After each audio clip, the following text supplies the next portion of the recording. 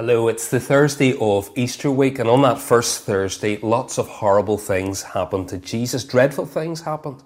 Now, we're in the middle of a pandemic at the moment. We're in the middle of lockdown and lots of restrictions to our normal life. And what we're trying to do through this is to avoid any dangers. Now, the problem we have at the moment is the dangers that we face are unseen. We can't see the virus, we can't see the germs. But if we could see them, we would do everything we could to avoid the danger. We would run a mile away from it. But none of the events that happened that first Easter Thursday come as a surprise to Jesus. Nothing is an unseen danger to him. And the reasons we thought about yesterday is because he's God. He knows everything. He sees everything in advance. But here's the amazing thing.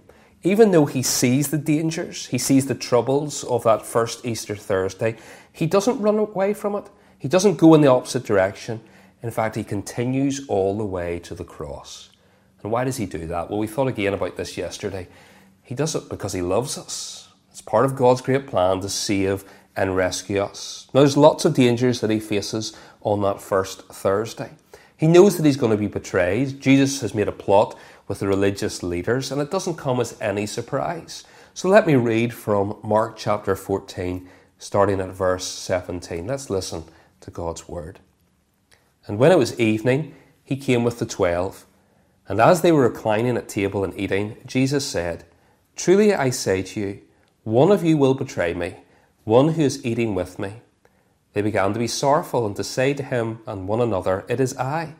He said to them, "It is one of the 12, one who is dipping bread into the dish with me." Jesus knows he's going to be betrayed, but he doesn't stop Judas. He's 11 helpers, he's 11 other disciples, and physically they could have restrained Judas from going away and betraying Jesus, but he doesn't. He knows the trouble, and yet he let it continue. And why? Because it's all part of this great plan to save people like us.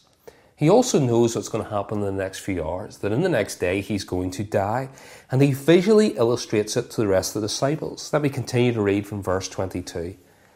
And as they were eating, he took bread, and after blessing it, broke it and gave it to them and said, "Take, this is my body." And he took a cup, and when he had given thanks, he gave it to them, and they all drank of it. And he said to them, "This is my blood of the covenant, which is poured out for many." And so he takes these simple symbols, bread and wine, to speak of his suffering and his death that he knows is going to happen very shortly. And even though he knows, he keeps continuing on towards the cross. He also knows that day that he's going to be deserted and denied by his close friends. From verse 26 it says, "And when they had sung a hymn, they went out to the Mount of Olives. And Jesus said to them, 'You will all fall away, for it is written, I will strike the shepherd, and the sheep will be scattered. But after I am raised up, I will go before you to Galilee.' Peter said to him, 'Even though they all fall away, I will not.' And Jesus said to him, 'Truly, I tell you this very night, before the rooster crows twice, you will deny me 3 times. But he said emphatically, 'If I must die with you, I will not deny you.' And they all said the same. And even though Peter protests and the other disciples that they won't desert, they won't deny Jesus, Jesus knows that he will be deserted that very same evening. And yet he keeps going to the cross. He leaves the upper room, he heads to Gethsemane, and he knows there what lies ahead, not only the cross, but on the cross he will face the judgment of a holy God. Let me read from verse 32. "And they went to a place called Gethsemane, and he said to his disciples, 'Sit here while I pray.' And he took with him Peter and James and John, and began to be greatly distressed and troubled. And he said to them, 'My soul is very sorrowful, even to death. Remain here and watch.' And going a little further, he fell on the ground and prayed, that if it were possible, the hour might pass from him. And he said, 'Abba, Father, all things are possible for you. Remove this cup from me, yet not what I will, but what you will.'" And so it tells us there that his soul is full of sorrow. It's full of sorrow as he contemplates the cross, the physical agony and suffering, but more importantly, the spiritual suffering that he's going to go through in the next few hours, when he's separated from the Father, when God the Father puts all our sins and lays it on Jesus, his Son. And he knows this is going to happen. And yet he submits and says, "Not my will, but your will be done." And Jesus knew what was ahead of him, and yet he continued.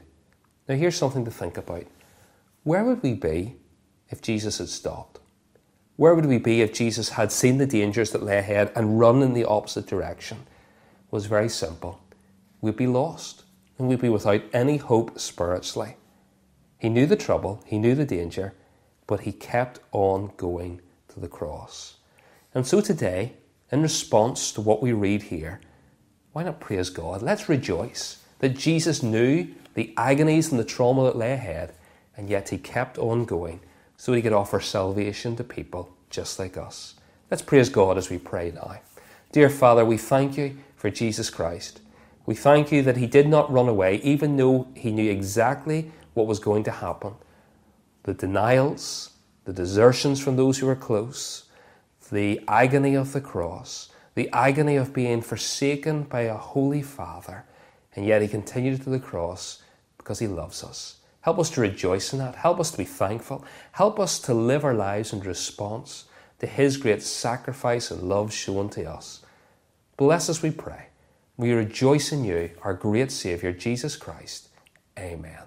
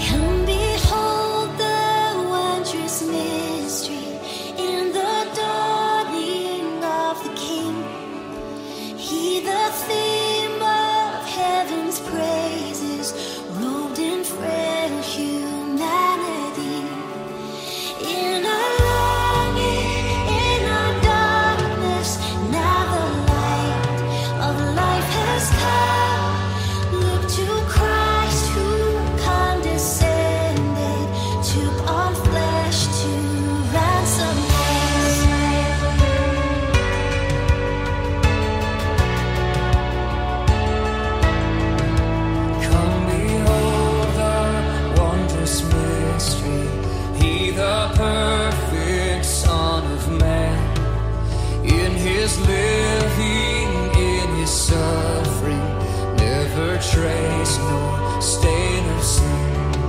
See the true and better Adam come to save the hell-bound man. Christ the great and sure fulfillment of the law, in him we stand.